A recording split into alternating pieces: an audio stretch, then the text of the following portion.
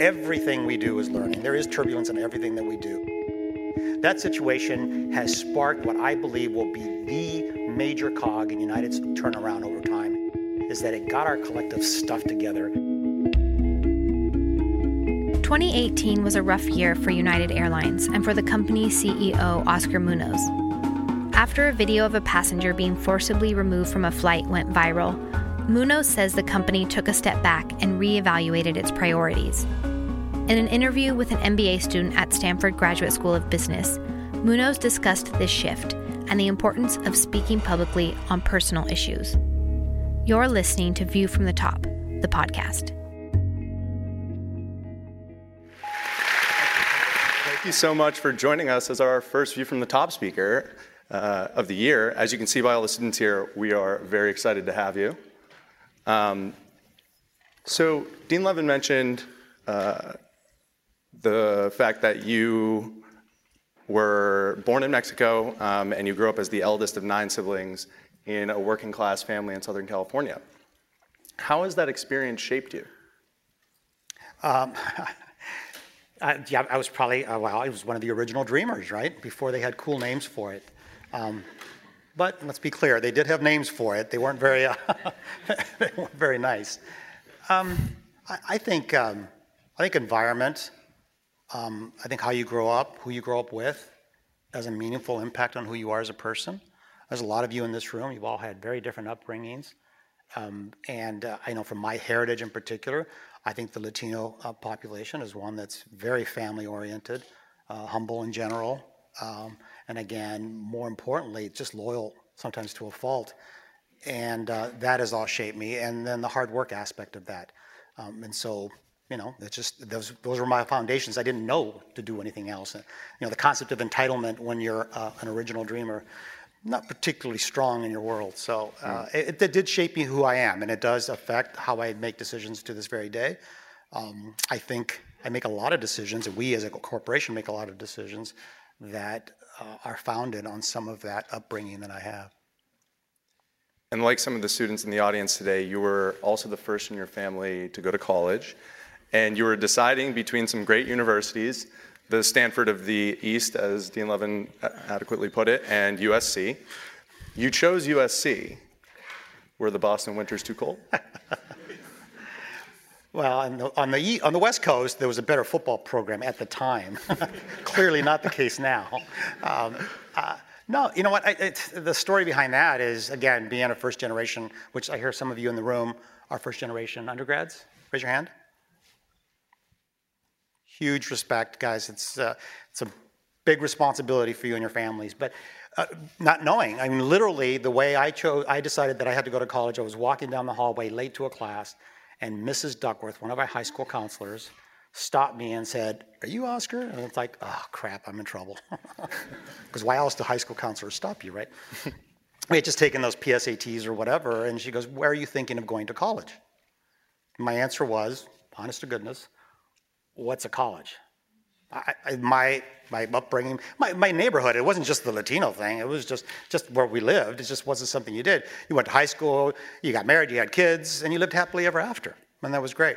But this offered me insight and a view, and to this day, I hold her in high degree of respect and give her a lot for taking me down that path. She helped me with applications and all sorts of things to get there. And that's how I decided to go to college. Now, the choice of where, that was just, my story of when I went to the Adler School was just a hilarious joke. I mean, talk about 2 country rubes. I grew up in Huntington Beach. I was a surfer kid, right? I mean, imagine Harvard Yard and somebody in shorts, flip-flops, a T-shirt, and hair down to here, with a blue-collar dad.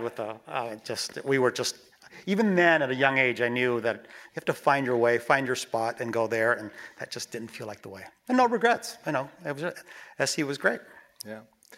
And you had a heart attack 38 days after taking over as the CEO of United.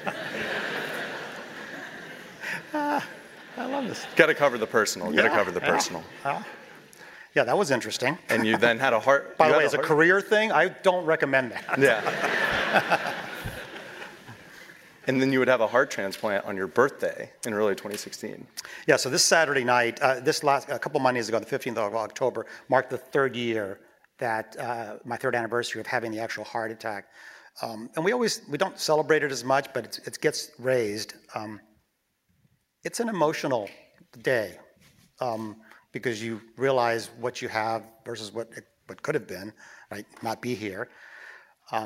This coming Saturday night, my transplant doctor, my cardiologist, and some of my very close friends, and of course my family, we're celebrating. Elton John has gone his last tour, and so we're celebrating something on that regard. But yeah, the 37, that was crazy.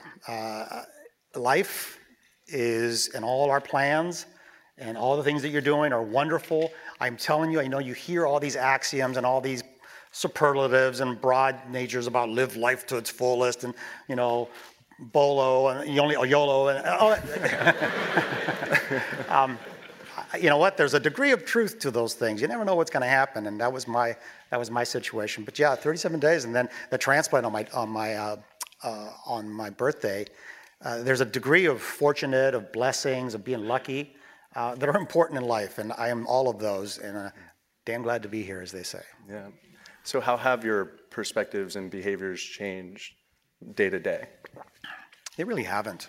I think I do appreciate life in general more, and there's moments of sort of personal emotion and drama when I celebrate anniversaries like that, or when I have to tell a story, or I have to visit someone in the hospital that's going through something like that.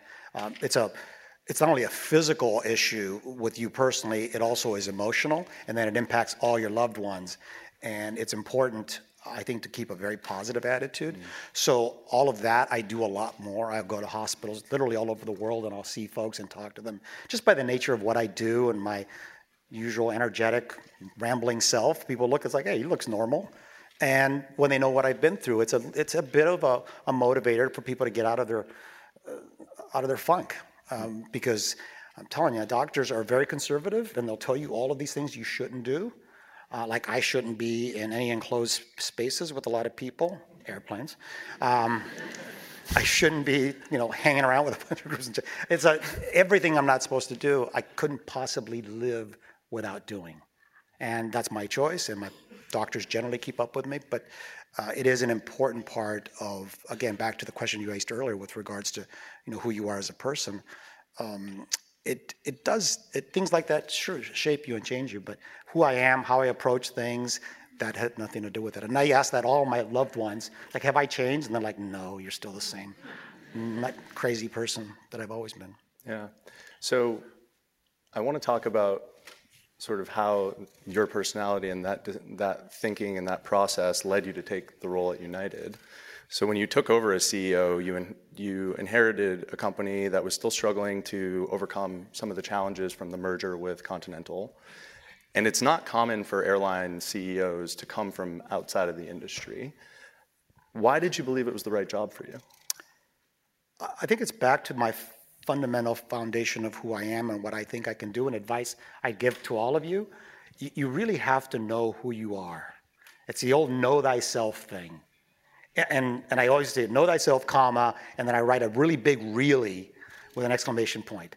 Not the self that you think and you want to project to others that you are. The real self in the middle of the night, and your mind's going, we are all petty and jealous and greedy and angry, all of those things. Those are pure, wonderful human qualities.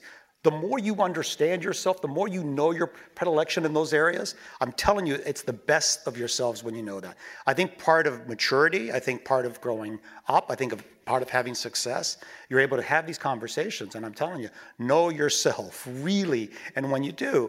And so back to the application of me, I know what I love, I know what I like, and I love the work that we were doing at the railroad. But it was a railroad. It was a B2B, it was freight, it was very industrial, very labor-oriented. We had great runs, as the dean mentioned, with regards to what we have done financially. But there was always something missing for me, and I missed the things from my Coca-Cola and Pepsi-Cola days. Branding, mechanism, marketing, connecting with other humans. I thought that was really important. And more importantly, being on the board, I saw some of the frustration in our employee base. I saw some of the frustration with our customers, and I certainly saw where, again, back to knowing myself, what do I get the most energy from? Well, it is capturing the hearts and minds of many, many folks in a large organization. And I'm thinking, I can do that. And then I had a couple board members who were really instrumental in another sort of initiative, objective of mine in my life is how do you make a difference in this world? And from what platform can you make it? And we all have different platforms and we can all do different goods in different areas.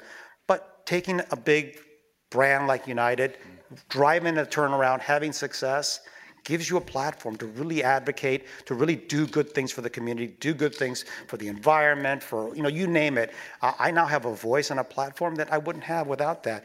And one of our board members, a guy named Walter Isaacson, you guys may have heard of him, arguably the best living American writer today, he called me, and for 2 hours, he just berated me about taking this role, because I was literally going to be the CEO at this next company, and like in days. And he's like, you have the opportunity, Oscar, to change the face of American capitalism. And that was like, that's only something like an author of his renown would say. And I'm like, well, dang, I was just hoping to get free flights or something. But when he said that, and it's actually sparked a lot of conversations that I've had, not only with my employees, but in general, I like to say things like, we're building a company that's not only profitable, but principled. And that you can be both. And more importantly, that by being principled, you can actually be even more profitable. And as you guys get into your careers, you're starting mid, or beginning to reemerge from school back into the work, it is becoming an ever-increasing level of attention from the new generation that you bring, right? It's not just the product, it's not the what you do, like we do in Perform, but it's also the how you do it. And I think I can do both. And so that was an opportunity that I think I had at United that I may or may not have had really at CSX, because you probably wouldn't have me here if I was at CSX. Just saying, I think. Well, Dr. Parker knows me, so maybe I would be. I want to come back to the platform discussion in a little bit, but the phrase that you used, the road to changing the face of American capitalism, that road hasn't been the smoothest road, aside from the personal challenges. Turbulence, we call it. Turbulence, yes, exactly. When there were a series of incidents last year, including the forced removal of a passenger on a United flight, and separately the deaths of animals on United flights. And I guess what I'm curious about is what lessons, and you've publicly acknowledged and apologized for this and on many occasions, but for the students, what lessons have you learned through that experience? First and foremost, and when we talked beforehand with Liz and Patrick, I said, there's nothing off the table. Ask me whatever the heck you want, period. It's like there's nothing that I'm anything about, because everything we do is learning. There is turbulence in everything that we do. That situation has sparked what I believe will be the major cog in United's turnaround over time, is that it got our collective stuff together about, we are such a big company with big operational requirements where safety and security have to be our topmost objectives, right? Has to be. Policies and procedures are rigorous, they're demanding, and more importantly, they're constrictive, and they don't give you a lot of room for what we are trying to build now, which is a caring culture. And so in that particular instance, the learning was we let our policies and procedures get in the way of doing the damn right thing, right? Who in their right mind would bring in police? And we all saw the video, right? I mean, 500 million views in China. I was out visiting, and I'm like, that's, boy, that doesn't teach you something. It does. But it was a catalyst to what we've established from that point forward. We've established so many more customer-oriented. Our philosophy and our next journey, after we've done what we've done so far, is we want to make you feel better about flying us. What does that mean? Like, put that in your spreadsheet. You can't, but you can, because if you think about how we built this company to this day, since I've arrived, the first thing I did is I regained the trust of my employees. That was my first big saying to Wall Street. And Wall Street went just apoplectic. Like, what the hell does that mean? He's from outside the industry, doesn't know what the hell he's doing, and the first thing he says, he's gonna be nice to people? And so what is that going to, what's the return on that? Well, you fast forward a year later, our operations we settled our union contracts, our operations are doing best. We've led the last 2 years in on-time originations. We're getting our planes out on time. And we haven't invested a huge amount of money. We've invested in human capital, right? In getting those trusts. So build the trust of employees, get that right. Build your operations, then build a strategy, a business strategy, which all of you love, right? That's the sexy part. that sexy part, it don't work without the human capital underneath it. And that's another thing that we always forget, is that, trust me, in that large an organization that's so spread all over God's green earth, literally, because we're a global company, you have to get that right and then build from that. And so that's the foundation for the things that we've been doing. And this next journey is about the customer and making you feel better. And that is probably be the most arduous and difficult thing, because it's hard to measure. You tell me every day, and you can tell me, I mean, NPS is such a hard thing, because if your coffee wasn't the right temperature, if somebody sitting next to you had a dog that was the size of Bosnia, I mean, I'm going to get in trouble for saying Bosnia. Nothing against Bosnia. But there's, I mean, all of you are frequent flyers. You all have your views about what's right. We were chatting in the back about, if I ever write a book, I'm going to title it, "There is no good deed that goes unpunished in this business." Because if I do something for customers, Wall Street gets upset. If I do something for Wall Street, employees and customers get upset. If I do something for, so it's always this constant thing, and you're a demanding, wonderful crowd. And so my thing I would tell you is that people like to catch you in these kind of conversations, especially on national TV. "Well, Oscar, don't you think the customer is always right?" And I said, you know what, unfortunately, in this day and age, safety and security are paramount. And to the extent that we can, after taking care of those two, we want to put you at the center of everything we do. And that's a difficult task, but you have to understand, safety and security are key. I'd love to have you just show up at the airport and get on any damn plane you want. Yeah, come on in, get on. Southwest does that, I think, but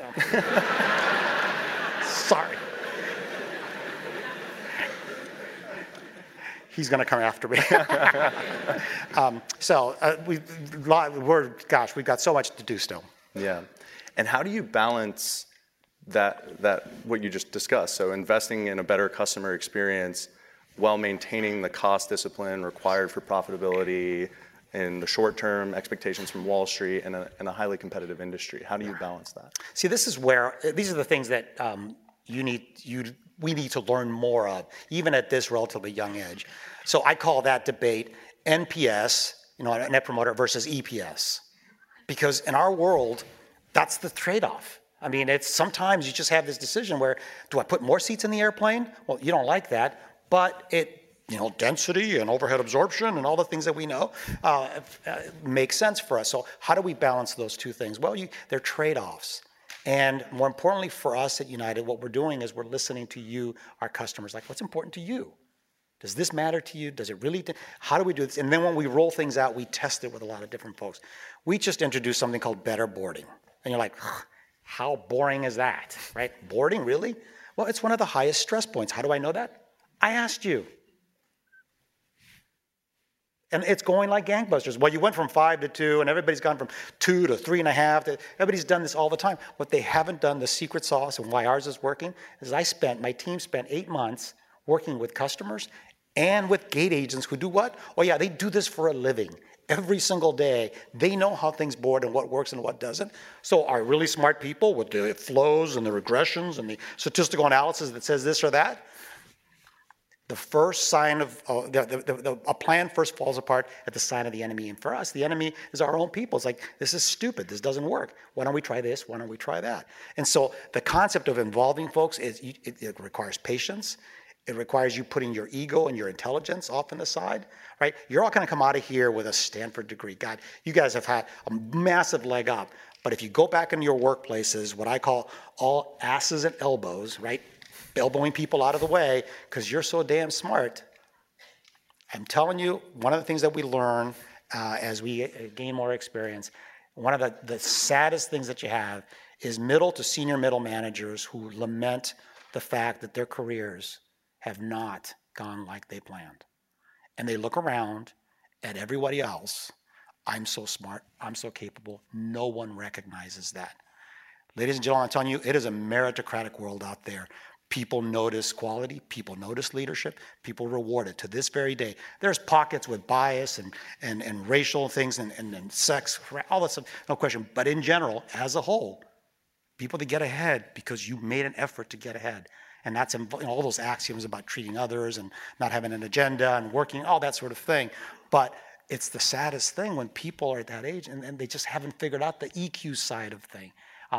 You have to make yourself the kind of person that people are willing to come up to and provide advice. and I run a really big company. And you'd be appalled at some of the conversations that people have with me when someone's upset. They will yell at me. They'll stand there and they'll do this. And I am loving every minute of it. Because at the end of the day, sharing is caring, right? And if you're yelling at me, I still have a shot at you. It's like, and that has made the biggest difference in our company because they know they can have that output. And then once you do that, you begin to capture hearts and minds. And then when you ask them to do, when we ask ourselves to do things, it's a lot easier way of doing it. So it's a long question to one I don't even remember what you asked. Sorry. That's okay. So I do have to admit to the audience that I am a United loyalist and status holder. I know. I know firsthand how emotive. He's from Boston. The first thing I question is like, why do you have a hyphenated last name? What is that? That was actually his first question to me. Another trick to interviews, always turn the table. Yes, exactly. I do know firsthand how emotive and even tribal people can be about their airlines. However, some have had, as we've discussed, some very negative experiences with United, and some have even stated that they would, quote unquote, never fly the airline again. Why should they reconsider? A funny thing, so over time you get to know people everywhere, and some of the SNL cast I become friendly with. And everybody knows Weekend Update, right? If you go back to the time when they reported on the Dow incident, that's the flight where we had to, that flight. Earlier in the week, that somebody had found a scorpion in one of our overhead bins. And so Yost leads with this. And today in the news, United Airlines have found a scorpion in the thing. And he's like, and then he kind of smiles and he's thinking, but honestly, that wasn't the worst news of the week for United. And they were brief and just mentioned it. They were very nice to us. They just mentioned it briefly, as they do for everyone else. And then he stares into the camera and he goes, I will never fly, just with this serious face, pause. Until I have a good price to wherever I want to go, then of course I'll fly them. There's a guy that used to run Spirit Airlines, which he would he would carry around these 12 letters, and he'd open one of the letter and there'd be somebody saying, "I'll never fly this airline." Yeah, none of this, and the remaining 11 letters were from the same customer over the course of 2 or 3 years. The economic impact, the price of things makes a difference to all of us. There's no question. You may not fly someone again, whatever. People are very emotional about this business. It's very personal to them, which is why our purpose and mission is about connecting people, not the physical connection from point A to point B, but connecting you as a human being to something that's really important to you somewhere else. And that's the foundation of our shared purpose. Then again, back to my previous comment, involved 90,000 people telling us what was important to them. So connecting people in that more, personal way, and then uniting the world, which is an interesting thing that came out because it's really led me and us to be able to do a lot of, take stands in DACA, Dreamers, the separation of children, gun control, and some of the issues that survive that. Because when you have a shared purpose that's uniting the world, that your 90,000 employees have told you, it gives you a responsibility to take action and take a position on some of those things. So. Yeah. So I want to transition to speaking about some of the management and leadership challenges and some of the things that you've done recently. Many do not realize that the flight attendant crews from the United Continental merger continued to work separately for over 8 years. That is until earlier this month when you successfully finalized the deal with the unions. How did you succeed in reaching a deal after so long, and can you share some negotiating tips with us? So the actual contractual deal was signed a couple years ago, right, when we agreed on the contract. Implementing the contract was what just transpired. You got 26,000 people, flight attendants, who are the front, the face, the brand to some degree, coming from 2 different cultures. All of you will study mergers and acquisitions. We'll do all the math, the synergies, how costs can be down, all the things that we like to do. The human integration of different cultures along with the systems that support them, are very critical in how you handle those and how you manage them, because there's so much more pride and so much more history and so much more resistance to change in those kind of mergers and integrations. So it took us a while. The contract had been going on for 5 years, and when I came, it's just my style. This is where history will always follow you. So I had spent 10 plus years at a railroad where we were largely union oriented. And unions tend to be headed by the same people across on a national level. When a union from one company, when you switch to another company, calls the union people at the other company and say, that's a good guy, he's going to work with you, huge, huge benefit to starting the calculation. So I don't make that up. I don't do that. It's just the way I work. And the way you work with people, my dad was a union meat cutter. My uncle was headed the IBEW in California. It started unions in Los Angeles literally when people were getting killed for organizing things. So I grew up in that environment. I've seen the value of it to some degree. I also see some of the deficiencies as we move forward, but nevertheless, it's the world they've chosen, and you have to admire, you have to respect it. More importantly, you have to acknowledge it, right? Seek first to understand, then to be understood. And we don't do that. Oh, you're a union guy, you clearly don't have my best interest in mind. You know what? Try it. And I think once you build that little bit of that history, it made a difference when we came to United, and we settled that 5-year contract in 1 year. And it wasn't usurious, it wasn't, giving everything away. It was a very fair contract for both, which is the way it should be, right? A fair day's pay for a fair day's work. And the only thing that needs to be negotiated is what a fair day and what is fair pay. That, ladies and gentlemen, there's many books written on that, but having a relationship to start the conversation is much easier than not, in my mind. So being located in Silicon Valley, Stanford students are often drawn into the startup and the technology companies in this area after graduation. But why should we consider working for a more established company such as United instead? Well, again, back to the concept of know thyself. What makes you tick? If you're just following, again, I have to be careful because my children have all become bankers and consultants. Not that anybody wants to do that here. And tech is a great space. And if you're good at it, you really love it, and it's something you want to do, and it really motivates you and gets you going, go do that thing. The sooner you learn that what you love and what you want to do and what makes you passionate, and you go do that, I'm telling you, you're young. You have lots of life left. You go do something just for the money, just because what's your friend, that's just currently what's hot. You'll wake up sometime in that career and say, oh, dang it, I wish I had done something else. So again, back to nobody knows yourself better than you. And so think hard about those things, and if that's what you want to do, wonderful, go do it. It's all great training ground. But sometime between, it's kind of like choosing a major in undergrad, right? Go try all the different things. But at some point in time, the school calls you, the dean calls you and say, dude, you got to pick.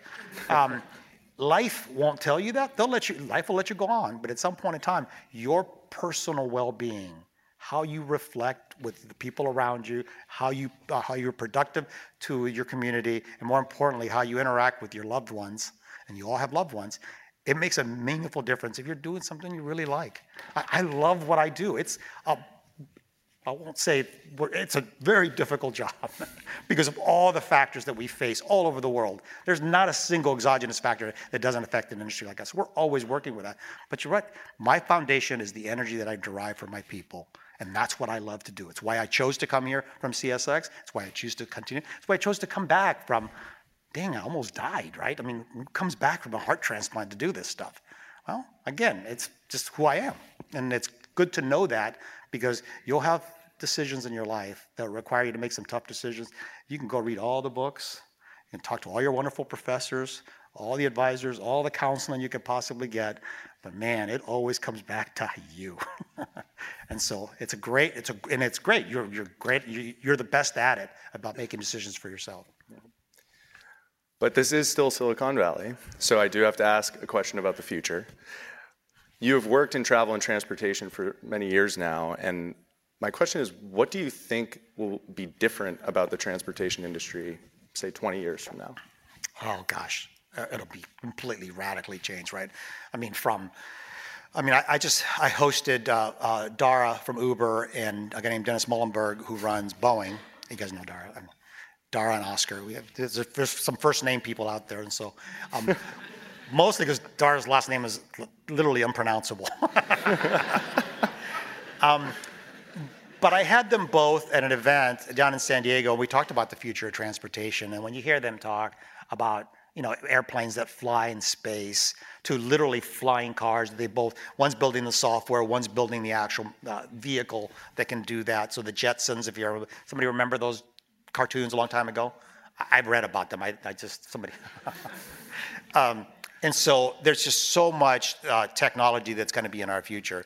I think the way I approach technology is twofold. One, whatever's new, whatever's hot, whatever's applicable to us, let's roll. I mean, we've got Palantir here in the Valley. We came out and visited about a year and a half ago and interviewed all sorts of different folks with all these great technology, big data, artificial intelligence, all those wonderful buzzwords they can do that. I'm looking for things that are relevant. I call it relevant innovation or relevant technology that's relevant to you, my customer, today. 50 years from now, 10 years from now, there'll be something more. I don't want to wait for you for 5 or 10 or 50 years to be my customer. I want you to be my customer now. So what is it that I can do that's really healthy and worthwhile for you? So I have things, we know so much about you in a non-creepy way. I know all your flights. I know whether you've been upgraded. I know how your flight went. And so I have an app and that when I sit next to you, I know all that. I know your last 5 flights. And I know everybody is sitting around me. Before I get on an aircraft, I check everyone. And when I see it's red, yellow, green, it's simple as that. And it says, oh, here's a red. Hey, you flew from San Francisco back to Chicago a month and a half ago, sir. Sorry about that. Do you want to tell me? So I bring it up. And they're like, whoa, what, I don't even remember the flight, but you start a conversation. But the fact that it's that personalization that's important. So take that conversation and make it even better. So I know all of that about you. So why can't I call you if you're a traveling road warrior person? Why can't I call you on a Thursday evening when you're leaving on a Friday? And what are the stressors, right? Traffic, parking, security, upgrades, all of those things, right? Are you on time? All of that sort of stuff. Well, I have enough data to be able to proactively call you on a Thursday afternoon and say, hey, ma'am, I've seen that over the last 5 flights, we haven't been able to upgrade you. You're a valued customer. I want you to know that A, you have your upgrade. B, and I'm working with TSA on this, I'm going to get you through security in a different line. And by the way, because we're partners with the Lyft provider, Lyft, Uber, and Lyft, here's a code for your Uber. So you have a car, you have security, and you have your upgrade. The night before you're going on a flight, how better do you sleep that night? Now, again, for all of you that travel a lot, you'll recognize that. But that to me is relevant technology, and that's how you put all this big data and management thereof. How do you put it to use? Not for this grandiose, how do I extract more revenue from you and all that, which is important, and we'll do that concurrently. But more importantly, I want you. It's a business school, right? But again, it's a win-win, right? And so that's what I say. I want you to feel better about flying with me. That's something that you'll feel better, because the next one's like, hey, listen, I was kind of pissed because I haven't been upgraded, and all of a sudden they called ahead of time, knew what was going on, helped me out. So that's a vision that we're working towards. Yeah. And so technology is a great deal, a great advantage in all those places. It has to scale. We are massive. It's just so big, it's not even funny. So we have to make sure we're able to work with some. And the Palantir Association was great. We've got Apple and Microsoft and everyone else, but we're always looking for someone else too. And so it's exciting to see what the excitement that's going on around here. So you mentioned your platform, the platform that you've been given as the CEO of United, and I want to transition to talking about some of the larger things out in the world that you have played a role in having conversations about, including the fact that United is a leader in its efforts to reduce carbon emissions and recently committed to having its emissions by 2050. But a recent UN climate report suggests that we only have until 2030 before we start to see the catastrophic and irreversible effects of warming. So you're a leader, but can and should you do more to reduce and offset? I'll start with a humorous approach, and back to my SNL. Michael Shea said this. He goes, have you heard? I mean, the planet's dying in 10 years. And then he says, why don't I care? We don't. And he goes on to say humorously that because you can't say everything's going to die because no one cares about everything. They care about things that are owned. And he makes them. You should watch it. It's pretty funny. I'll tell you my evolution on this, personally and really as a company. First and foremost, we burn 4 billion, gallons of jet fuel, not regular fuel, jet fuel a year. So carbon footprint, dude, I have a giant, size whatever shoe in that regard. I also made a business and a lot of money for a lot of investors moving fossil fuels, coal, for instance, in the railroad space. And at that time, it was sort of my bias to disregard or disprove the concept of global climate change and any risk thereof. I've evolved, not because I worked, I still have a big carbon footprint. I just see what we are doing as a planet. You just can't deny the fact that how we're, whether it's industrialization, whether it's all the different things that we're doing, are creating a bigger risk. This planet will burst at some point in time. I don't know when it is. So the questions Al Gore, and my conversations with him are simple. He says, do you believe in climate change? Can you do something about it? And will you do something about it? And so for me, and I think for our company, do we believe it's real? Yeah, I think so. I can argue the cyclical nature of global warming and cooling over many centuries and all of that. But the difference is man-made emissions are becoming more prevalent and more impactful. So yes, I believe it and we believe it as a company. Can you do something about it? It's like, I don't know. We burn 4 billions of fuel. Can we really do something? It's like, yes, you can. So biofuels are at their infancy, but we're the leading folks to invest in companies that manufacture it. We just flew from here to Zurich a couple weeks ago on a fossil fuel. It isn't quite scale or economic enough, but our 2050 mission, to your question, is it's going to take a while. Yeah. But will you do something about it? We are choosing that's going to be done. And what's cool about it, because California anointed surfing as their capital, the state sport, which is, did a lot of that, so I was very happy. So our president, Janet Lampkins here, had a great idea. Why don't we fly surfboards free? And as a complete different gesture. Guess who picks up on that? There you go, somebody. I know for the skiers, we'll have to work on that. But it has all these. So it's a long way away, but you got to start somewhere. And by me doing it in this industry, hopefully it focuses a lot of heavy carbon footprint companies to begin to ask the question: do you believe? Can you do something? And will you do something about it? Yeah. Immigration has also been a hot button issue, and you have been vocal. You have come out in support of DACA. You also refused to let the U.S. government fly immigrant children who had been separated from their families at the border on any United flight. What responsibilities do executives of public companies have when it comes to taking a stand on these social and political issues? I mentioned the profitable but principled earlier. My opinion, and I do it on the basis of the strength of what we've been doing in the business and creating shareowner value, creating customer value, and on that foundation of accomplishment and success in the terms that some people want to look at it, I see a responsibility, we see a responsibility, my employees see a duty by the nature of shared purpose and uniting our shared purpose of connecting people and uniting the world. And I have every freedom from our corporation to do what we think is the right thing. And what's hard about it is that it is not without its issues, right? I mean, you take a position on anything nowadays, and the social media world lights up with negative. Haters are going to hate, and boy, do they. And so, immigration and things, things like that, because of my heritage, become identity politics, right? So you're quickly discontinued. Things are taken out of context all the time. But you know what? If we're not building and showing our next generation of leaders that you are in this room, that you should be certainly profitable but principled, that we shouldn't think about those social causes, regardless of what they are, whatever extreme, that you can't voice it. And I'm always very careful to not make pronouncements that are my bias. If it's my opinion, you will know that it's my opinion. But there's just, we teach a lot of things, ethics and morals and values. I'm telling you, the intersection that you come to a fork in the road where you have to make a decision on something is a difficult one, and it's situational.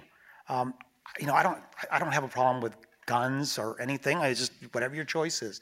But when there's a shooting and one of your pilots, a family member, loses a daughter who's 14 years old, I can't stand by and say nothing. I won't stand by and say nothing. And despite, one person came to our annual meeting and just berated me. Warren Buffett said this. How dare you as a CEO take a personal approach? You said it was. I said, it had nothing to do with politics. It had nothing to do with guns. That was purely personal. Somebody lost a loved one. I can't stand by. I won't stand by. And the team, the family that I belong to, won't let that happen either. And so I think we need more of that. Thoughtful, not so much identity politics, not so much bias, but you know what? On the right things, we have a big crisis coming with this caravan coming. I mean, the social and economic instability around us is awful. This world is interconnected. You know that because you're growing up in an environment. It is so interconnected that something happens and it's going to affect the U.S. and there's going to be all hell to pay. So we will continue to work with all the right folks to see anything that we can add to that. The political issues, immigration policies, that we'll let politicians manage with that. I'm just there to pick up whatever pieces I can, and I have the full support of my United family and our board, and I think that's important to have. But again, importantly, you build that level of credibility. You build that goodwill by doing the things that you're all learning to do here, right? Strategy, involvement, leadership, all those sorts of things. But there's such a big human component to all of this, and don't ever forget that. Know who you are. Put yourself in the right situations, because you will face decisions in your life, like I said before, where you have to choose. And how you choose and when you choose, there will be detractors. There's no question. But so, damn the torpedoes. Let's just do it. Yeah. I mean, yeah. I am fortunate to be in that position that, what are you going to do? I mean, it's like, you send me home to my family that I don't see very often? Gosh. Now, my wife probably has something to say about that. So I want to sneak in one more quick question before we turn it over to the audience. Here we have a class coming in here soon. So yeah, one of the questions we often reflect on here at the GSB and that I think a lot about is this question of, why should people follow you? How do you respond to that question? Why should people follow you? I think I have all these little silly sayings. I always say proof, not promise. It's like, listen, I'll stand in front of you. I'm going to tell you what we're going to do. And then you don't have to do a darn thing, because all you're going to see is proof of what I just told you. And for the time I've been here, I can honestly stand in front of my entire United family and our share owners, increasingly in front of our customers, as we do more in that space. But I said, is there anything ever I have told you that we haven't delivered on? And it's hard to say that, but I don't say things publicly that we're not going to deliver on. We're very careful and review everything we're going to say, but it's important. That's why people follow you, because they talk to each other. You telling someone, you need to follow me because I'm the man, I'm the boss, or I'm the smart, or I did all these things at this other company, all that's part of the equation, but every human needs a personal connection, a personal desire, a heart and a mind connection that drives someone to what I generally call, discretionary effort. This is a business where, I have 90, they're spread all over the world. A gate agent back in the back corner of some airport in Turkey, I have no control over her and what she's doing. All I have is the communications that we've done, the feeling of family, the shared purpose and mission, all of those superlatives and all those things that people do in business. Because then that person, just like when raising children, once all your parents have let you go, mostly, and you're left to make your own decisions. Are you making the right decisions? Some yes, some not. And so the why you should follow me is not a question I ask. It's like, let me show you, let me prove to you. And then people follow in droves. I mean, they really do. It's a really powerful thing when you capture the hearts and minds of folks. How you do it versus how I do it, that's what you have to figure out, because there's no one way of doing it. And you have a lot of talented folks and faculty that'll tell you all those different things. But my view is, you got to know who you are. And for God's sake, another thing I say is swing easy. We try too hard sometimes. I mean, guys in particular, they get that deep voice when you ask a question. Well, let me tell you, sir. Like, relax. And I say swing easy because if you play golf, particular tennis, if you see the professionals, they make that effort, effortless, right? Their swing is effortless. We in our career sometimes try a little too hard, especially early on. Be the person that someone pulls aside and says, hey, Oscar, you might want to try this versus that, right? You got to be that person that people are willing to. If I have a guiding principle or fact of something that's been done that I've been so fortunate to have, is that across my career, someone's always pulled you aside, especially when you thought you were all that, right? I've been, I was the youngest of this and the youngest of that and all that. But then somebody, key point if I could, one boss, it's a pointed story. I'm sitting at a review. I'm a 26-year-old kid. I went from this level at one company to this level at Coca-Cola. And I'm just feeling everything. And I think everyone around me is kind of stupid because, I'm the smartest thing in the world. 6 months in, my boss pulls me in. We have this performance review, and he says, hey, you exceeded our expectations. I took a risk on you. You've been killing it, really. You're crushing it, before that word was important. Then he says, and he closes kind of the book, and he pulls aside and goes, but if I could tell you something on a more personal basis. And I'm like, he wants me to date his daughter or something, probably, right? Now he said, and this is critical, he said, you know what? You're really good, but you're not yet as good as you think you are. And I was like, excuse me? That sounded kind of like negative. and just, it's like, you're not yet as good as you think you are. And I walked out of there, went through all those 7 stages of anger, all of those things that people do. But it was critical. In a long life, you've got to find the right person that has that desire. Remember, sharing is caring. And that made a huge difference because I'd walked into an environment where I thought I was all that. I was the youngest and everything. Well, I recognized the people around me were incredibly, deeply knowledgeable and experienced in pieces where my energy could be better affected. And it's guided me many things like that. So always make sure and don't ask people like, hey, tell me something bad about myself, right? You just got to act that way. And find people, love people around you. Give them the liberty. Give them the liberty to be honest with you. You will find more often than not, when somebody tells you something negative and you go, hey, honey, this jerk at work said this about me. And your spouse will go, well, honey. It's an important thing, so I'm sorry. Yeah, no. We'd like to take a few questions from the audience, if that's okay.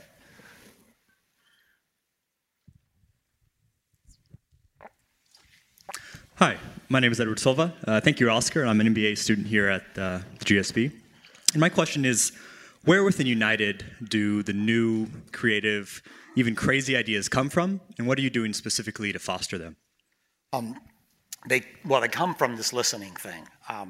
It's amazing how there's really cool leading edge innovation, and then there's just basic things that we just need to do right and better. And so most of our people focus on the latter. It's like just simple things, like this boarding thing I discussed. And so getting input from that. On the innovation side, we started what all of you around here know, but it isn't often as prevalent in big 100-year-old industrial companies like mine, the concept of fast failure, right? Big companies employ people like you to do all the analytics and this and all the studies and all these things and about an idea, and you go months into it, and then somebody determines it's a go or a no-go, and then maybe you try it or you don't, but you've wasted so much time. It's like somebody has kind of a cool idea, it's like, go. And so we built a digital sort of a group. It's actually a separate building, just for many reasons. But you go in there, and it's the objective in those rooms is just bring ideas, put them to, and bring them up and see how well they scale. And it's amazing how many things take hold, but how energetic that is. And now, in our company, it's cool to come up with ideas. Before, it was like, well, management doesn't like it. You're talking back. So part of it is culture, but also part of providing an environment, but more importantly, acting on that environment. So once, again, back to proof, not promise. It's like, so if you have an idea, and it's come to you, I am taking you everywhere I go and showing your mug everywhere. It's like, his idea, this is the guy that did it, this is what he does. I mean, we have so many wonderful histories that we tell about our company. So creating that culture, and all of you are probably more familiar with it because if you live and work around here, that's it's easier to do that in a smaller, younger company. 100-year-old companies just don't do that. The tenure of my workforce, the level of education, all of those things are subject, but never underestimate the power of human caring, human engagement, and human experience. It makes a big difference, especially when it comes time to dealing with you as customers. Hi, my name is Jorge Cueto, and I'm a first-year MBA. My question is related to work culture as well. What do you think is necessary to create a more inclusive work environment for Latinos, as well as for people from other underrepresented groups, including women, Black people, LGBTQ people, and undocumented immigrants? Did we miss anybody on that list? Veterans, invisible disabilities like autism, the biggest and best supporter, I think, of Special Olympics that we come to United, because I believe in that whole breadth. Yes, it's my heritage and my natural aspect. I'll tell you, diversity and inclusion, 2 words. Diversity and inclusion, they're 2 different terms. Diversity has become, we made progress. It's numeric, metric-oriented progress. I have the largest percentage of female pilots in the world in aviation. Yay! It's 8%. But it's the best, I relax, right? No, diversity is just not about numbers. How are my women of color, for instance? But more importantly, back to the other word, inclusive, I go see my women pilots, and I said, hey, yay, did you hear? You're the largest percentage in the industry. Do you think they celebrate that? No. Because when I ask them, what else can we do better? There's always a list of things. And those list of things are on the inclusive aspect of it, right? Am I involved? Do you value me? These microaggressions of stopping people. It's like, do you know that women get cut off in meetings more than anyone? And you tell that to a guy, he's like, no, that doesn't happen. Watch. And you go back and watch, it's like, dang, we do things like that. And so part of the thing that we're doing, and Latinos, by the way, the millennial thing we all talk about, guess what the demographic looks like very soon of millennials versus boomers, right? Millennials bigger next year, 73 million versus 72 million. Guess what the percentage of millennials are that are Latino in this country? Almost half. So I don't go tell you, you got to do this, and you got to hire Latinos. I tell you, it is an economic force that is of massive proportions. Why Dara from Uber and Dennis Mullenberg were in the meeting with me is because they recognize that it's a $2+ trillion market, Latinos are, and 56 is in the transportation leisure business. So it's a right market, right? Where you're all looking for growth and for your companies and all that stuff. Well, you go fish where the fish are, and the fish have a little spicy salsa next to them, sort of thing. I can say that. But it grows, it comes across all cultures and everything. And so there's just so much to be done. I'll tell you, and I'm talking about it tonight in San Francisco with women in the workplace. My next mission is, to some degree, because we have one of the highest percentage of women in the workplace, and again, the numbers all work out for us in a way, not the point. Harassment, sexual harassment for our flight attendants, for people, is still an issue. There's still idiots that sit next to people and think they can touch, think they can do and ask and say things that they shouldn't.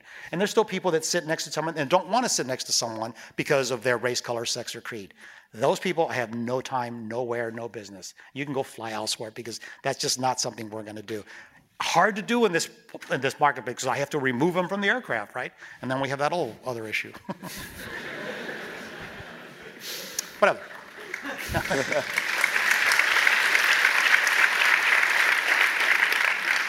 So I'd like to close by doing a quick lightning round, if possible. Sure. So this or that style. Aisle or window? Window, because if you sit next to me, aisle, because if you sit next to me, you just get abused. People reach over, customers and employees will reach over you, stand in front of you. So I always sit at the window so I can just talk to people and not disrupt my fellow flying person next to me. And yes, I do fly my own airline all the time. Got to eat what you cook. Not all airline executives do that. Coke or Pepsi? Oh, you know what? Coke was my last time, so classic Coke, no additives. I watch what goes into other products, and so the stuff in regular Coke is at least God-made, right? It's natural. It's sugar, but Planes or trains? Yeah, I gotta go with my family, planes. Adventure or relaxation? Oh God, adventure. I mean, it's like, I don't know what that other word, I do know what that word is. After I've done some adventure sometime. Kardashians or The Bachelor? I'd label that the fall of Western civilization as we know it.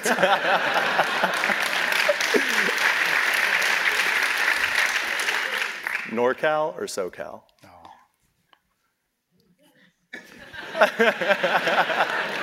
I'm a SoCal boy, yeah, that's no question. Love it up here. I got engaged here.